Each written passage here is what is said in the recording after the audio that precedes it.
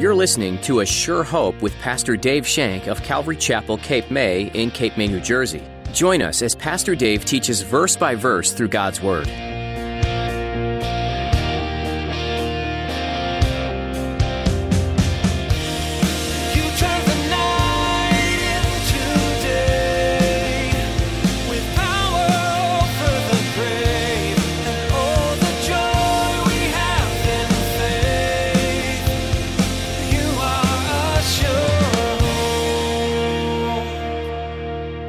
Jesus is the greatest example we have for everything.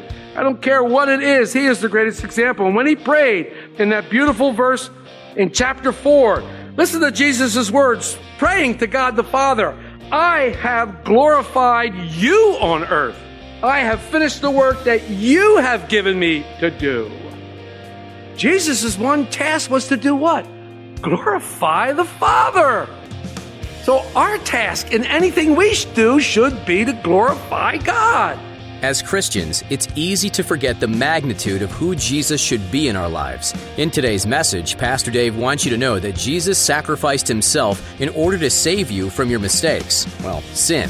In this same way, you need to sacrifice your life for him by giving him your all.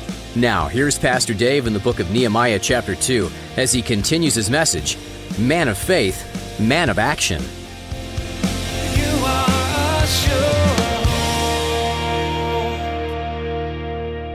Nehemiah has the faith to challenge the people. He has the faith. Look around you. Look around you. Look how bad things are. We don't want to be reproached to God. We don't want our Lord to be reproached. This is his city. We want to do something here. But then he gives them a testimony. He gives them a testimony. I told them of the hand of my God, which had been good to me. That's a testimony. That's a testimony. He told them about how he prayed, about how God opened a door for him to talk to King Artaxerxes. He told them how God had provided for him, how now he was there and he knew God. That's a testimony. Testimonies encourage people. When you hear of God being faithful to someone and you hear their story of how he brought them out of darkness into his marvelous light, how he provided this for them and how he provided that for him, how he did this and all those things in your life, that is encouraging. Testimonies are important, and each of us have one. Each of us has a testimony. You might have several. You might have a testimony where you first got saved, and maybe you backslid, and then you have a testimony of how God brought you back, and maybe you backslid again, and how God brought you back. These are all testimonies. And these are important in our lives. They're important in the lives of our friends because it's encouraging. When I see something happen in your life, when I see a praise report, I'm encouraged. I'm encouraged. I'm excited. When I see what's happening in some of your lives and I see your faces and I see your countenance, I get charged up. I get excited because I know God's working in your lives, and that's important. And it does. So he told the people, this is what's happening, guys. Look at me, and here I am, and this is why I'm here. That must have been exciting. That really, really must have been exciting. The hand of God was good to him. God, you're so good to me. And then he identifies with the people of Jerusalem. Though his testimony, he encourages them. Nehemiah challenged them now. Hey, let's rise up and build this place back. Come on, we can do it. Nehemiah is concerned with only one thing. He's only concerned with one thing, and it says so right in verse 17. Let us build up the walls of Jerusalem that there will be no more reproach. With the walls of Jerusalem down, with the gates on fire and burnt, who was being reproached? Louder. Somebody said it. God. Yes, God was being reproached. God doesn't care about these Jews. They call themselves the chosen people. Look at his city. Look at this great city. God doesn't care about these guys. Look at this. Come on. God was being reproached. Nehemiah wanted to honor God. He didn't want God to be the subject of being reproached, and he didn't want God to be the subject of bad rumors and irresponsible things. All our efforts, all our work, all our actions should be God-centered, and we should do all things to the glory of God. Everything we do should be of glory to God.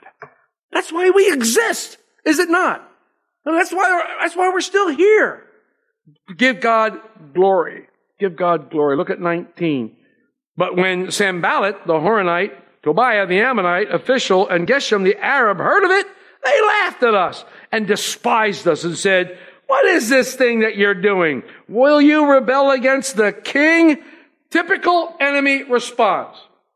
Typical enemy response. Oh, come on. What are you doing? Why are you doing this? You know, Satan has a lot of tricks, but you know he only has one or two tricks that really work. All he's doing here, what's he doing here? He's doing the same thing he did in the garden. He's questioning God's word. He's questioning God's care. He's questioning God's comfort. Come on, what are you doing here? Why are you doing this thing? It's always a trick. Why? He wants to make you doubt that you heard from God. He wants to make you doubt that you heard from God so that you stop doing what you're doing and work doesn't get done.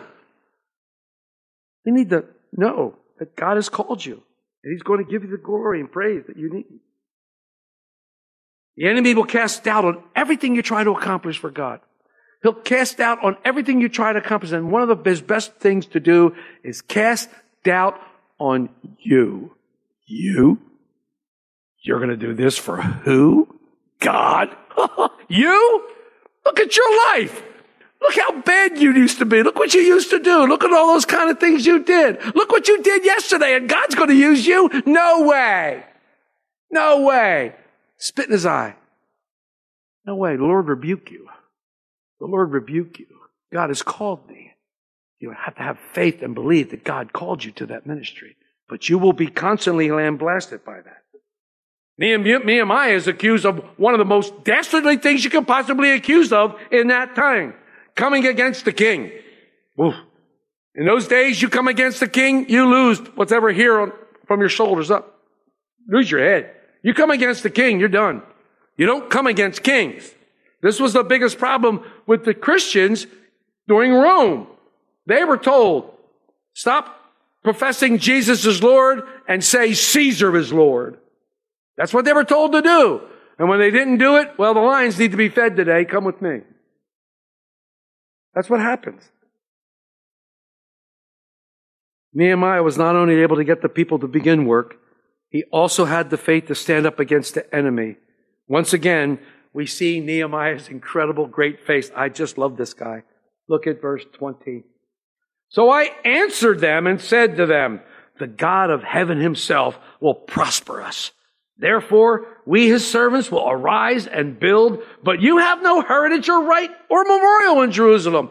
He's saying, you don't even have any part of us. You think you're Jews? You're not even full-blood Jewish. Who are you to tell us we can't do this and can't do that? Our God is stronger than this, and he's stronger than you. So spit in your eye. We're going to do it. I love that. Does that remind you of anybody? It reminds me of Daniel. Reminds me of Daniel when he's getting ready to be thrown in the lion's den. You know, you can throw me down there, but I know my God's going to take care of me. I love that. I love that. Why? He made three things clear. He made three things perfectly clear to the enemy. Number one, rebuilding the wall was not his work. It was God's work. Rebuilding the wall was not his work. It was God's work. Remember, the Jews claimed that their capital city in Psalm 48:2 was a beautiful situation, the joy of the whole earth. They also said the Lord loves Jerusalem and the gates in particular in Psalm 87 verse 2. The Lord loves the gates of Zion more than the dwellings of Jacob. So they knew that in their heart. They knew that God loved that. The Jews also knew that what? They were God's chosen people. They know the Lord called him. They know their father Abraham had been called. They knew that. Sanballat, Tobiah, and Geshem had no part in this matter. You know, today, the world is against all things God. Everything that is of God, the world is against. In fact, there's a giant battle going on right now whether we can kill babies or not. If that's not against God, I don't know what is. But the world wants to kill babies. They're coming against God's word. They're coming against his people. And do you know that anti-Semitic attacks and problems have risen so much lately? People are coming against the Jews. People are coming against the Jew. That's why giving glory to God in all things is so important. So important. Jesus clearly declared, and we've used this verse many times, in Matthew 5, verse 6, he says, let your light so shine. that men might see your good works and do what? Give you glory? No. Give glory to God in heaven. Give glory to your Father. Let your light so shine. The purpose of all ministry, folks, let me be clear with this. The purpose of all ministry, whatever it may be, not just from here, but from the worship team, from the soundboard, the PowerPoint, the video, the greeters, the parking lot attendants, kitchen workers, security, the nursery, children's ministry, coming in, cleaning the church, coming in, doing anything, whatever it is, the purpose of all ministry is to give glory to the Most High God. That is the purpose of all ministry that we do, and that is why we do it. Why we do it is to give God glory. And if you're not in it for that reason, you need to sit down until you can be in it for that reason. God wants the glory, and we want to give Him glory. I told you the story long ago. I'll repeat myself because I like repeating myself. I'm in a church in Ocean City long ago, and I'm vacuuming the floor on Sunday morning so that we can have service. And there's nobody else there, and I'm there all by myself, and I start to grumble.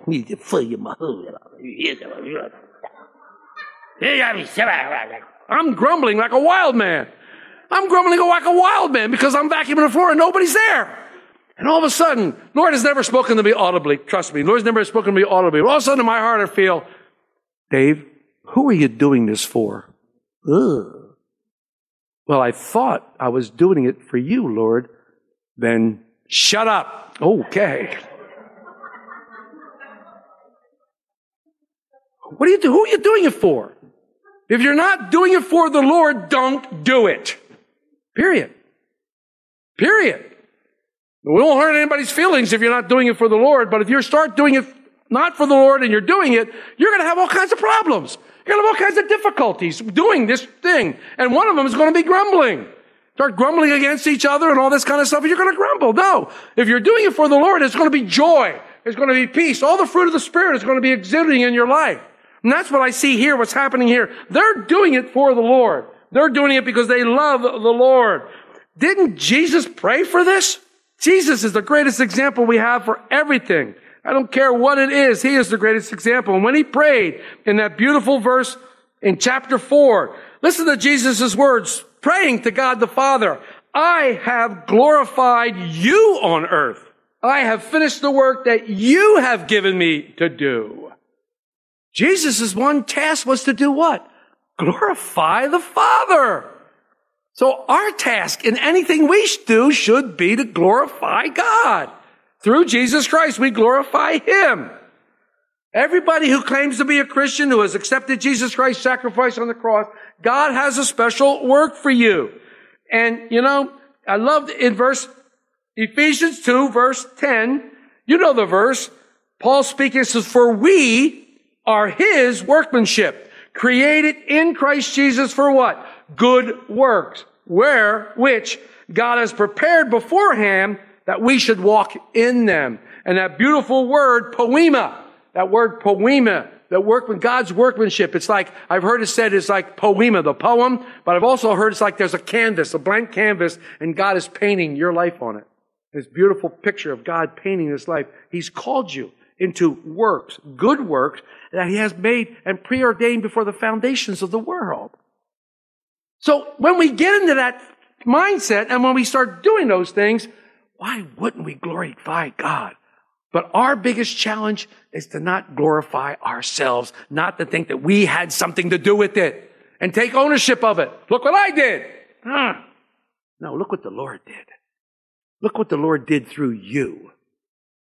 The Apostle Paul in Corinthians. I did more than them all. Talking about the other apostles. I did more than them all, and he could claim that. But the next part of that statement says, but not I, but it's the grace of God that lives in me.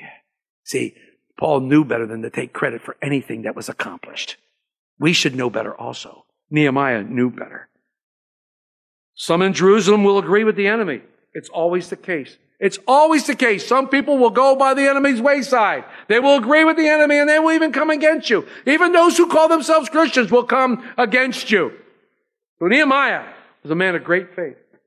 Nehemiah was a man of great action. And as we get to chapter 13, the work begins. The work now is going to start. We spoke about Nehemiah's great faith, but he knew he could not accomplish anything without the help of God first. And the dedication of the people living in Jerusalem, he knew that he couldn't restore the walls themselves. Because, these walls are made of great big stones. And I don't know, man, it probably took 3 guys and a small boy to pick up some of these stones and put them in place. Some of these bad boys are huge, but you should see them. It's incredible. And then when you go there and you look, each nation that came in and destroyed Jerusalem destroyed the walls, and then they would build on top of it. But as you're standing there looking at old Jerusalem, about 3 feet from the ground up are the original walls where Jesus lived when he walked. They were still there. And you go, but they're massive stones.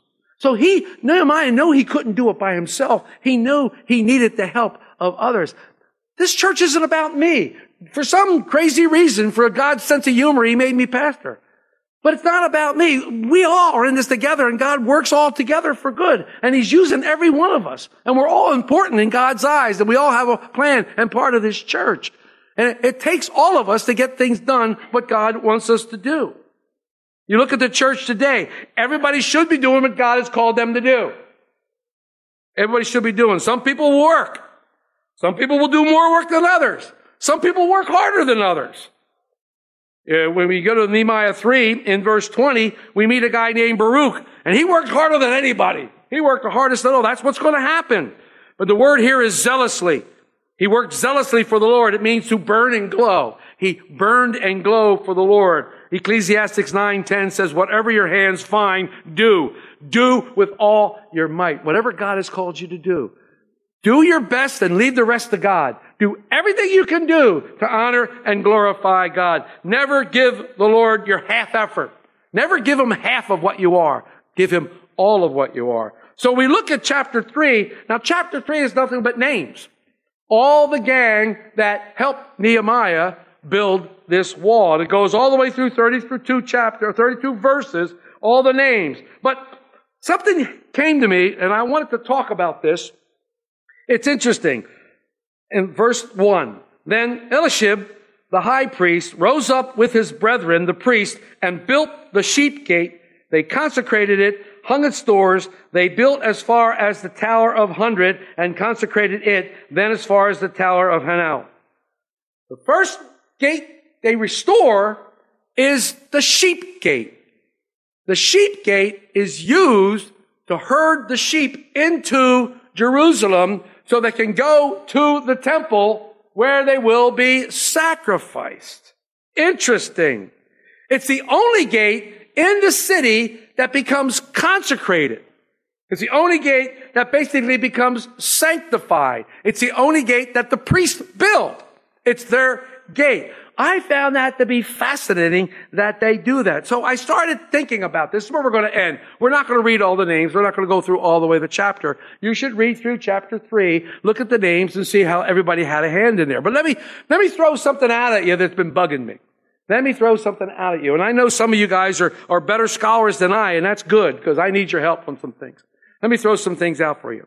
As I looked at this, the sheep gate, it is the gate where they herded the sheep in for the sacrifice. Now, looking at the walls of Jerusalem online during this time, now I read somewhere that during Jesus' time, the eastern gate had already been sealed up. Now we know that Jesus is going to come back and he's going to come through the east gate in Zechariah 14. We know that. So what gate did Jesus enter in?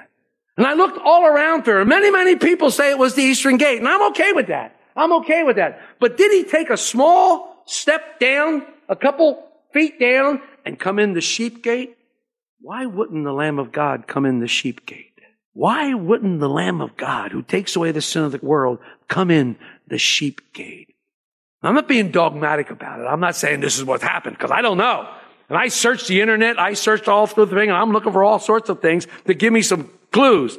There are some people who possibly think that could be right. I'm not saying I agree with them. I don't know. I'm just throwing it out there. Food for thought. Why wouldn't the Lamb of God come in through the sheep gate?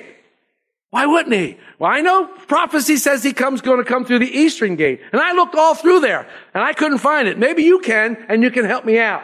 But I couldn't find it anywhere. And I did some exhausting searches on this gate, the sheep gate and the east gate. So we know that when he comes back in Zechariah 14, when he steps on the Mount of Olives, the eastern gate is directly across from the Mount of Olives. At the end of Revelation, he steps on the Mount of Olives, it splits in two, and he comes in through the eastern gate. That's prophetic. That is prophetic. We know that. We know that. But we can't find out what gate he came in when he came into Jerusalem. It could have been the eastern gate. I'm not saying it's not. It would match up that he would come through there and then he would come through again. It does match up. So if you believe that, that's okay. I don't know what I believe. I'm just saying it's cool. It's plausible to my crazy mind. Jesus is the Lamb of God.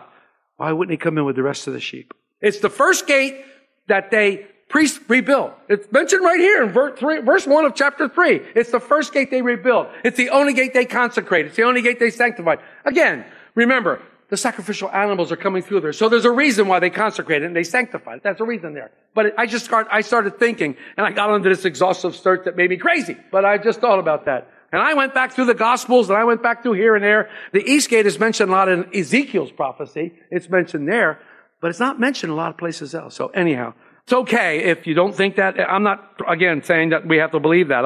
I like to throw things out that blow your mind. I like to throw things out that make you think about these things. So maybe give you a want to investigate. Give you a want to investigate and see what the Lord would speak to your heart. Okay? I'm still like this about it. I believe it probably was the Eastern Gate. But then I read an article or read something that said the Eastern Gate could have been sealed up at that time because during one of the occupations, they sealed up that gate. Only, you know why they sealed up the gate? To prevent the Messiah from coming in. They know the Messiah is supposed to come. And if they know the Messiah is supposed to come through the Eastern Gate, they're going to seal it up, aren't they? I love when the Bible makes me think like that because I want to study it, and again, I'm not trying to be dogmatic about it, which means I'm saying this is what we believe because but I just want to throw that out there. You don't know. Because you look through the Bible and the Bible doesn't say. You type in East Gate, you type in Sheep Gate. It's only mentioned basically in Nehemiah in a few places. So again, that's why the Lord is going to surprise us, isn't he? It's all surprising. So read through the rest of chapter 3 and you see a lot of names there. And there might be a name or two that you recognize. A lot of things, and it's interesting that they start with the Sheep Gate and they start to build. They start to build. And if you go to verse 32 of chapter 3, and between the upper room and the corner, as far as the sheep gate, the goldsmiths and the merchants made repair. So they started verse 1, all the way around to verse 32, back to the sheep gate. I think that's interesting, that they began with the sheep gate, and they came around and they ended at the sheep gate. Makes sense. Don't get into my head because you'll go crazy. Anyhow, those are the kind of things I like to think about. Those are the kind of things that like to drive me crazy that I ponder on and read. And you have to be careful with what you read and what you see. So it's interesting. So again, let's not get dogmatic about it. But Nehemiah 2 and 3. We're not going to read all the names in 3. I'm not going to butcher those poor people's names. Okay, so read for yourself. You are a sure. Nehemiah 2:17-18 says, Then I said to them, You see the trouble we are in, how Jerusalem lies in ruins with its gates burned. Come, let us build the wall of Jerusalem, that we may no longer suffer derision. And I told them of the hand of my God that had been upon me for good, and also the words that the king had spoken to me. And they said, Let us rise up and build. So they strengthened their hands for the good work. When Nehemiah wanted to motivate and encourage people to enter into the work of God, he didn't only tell them about the great need in front of them, he also told them of the work God had already been doing. Do you see something that needs doing, that you'd like to bring others along to do the work with you? Pray and step into the work, and when God begins to move in great ways, showcase that for the world to see. You'll find that others want to jump in the work God is already doing. But it does take a person to lead the charge. If you're seeing the need today, that person is you. Thanks for joining us today on A Sure Hope with Pastor Dave Shank. Pastor Dave is making his way through the rich book of Nehemiah, and you don't want to miss a moment of it. One way to be sure you can catch it all is to head over to ASureHopeRadio.com. Once there, you'll find all the ways you can stay up to date with the current series or go back and revisit another one. Once again, that website is ASureHopeRadio.com.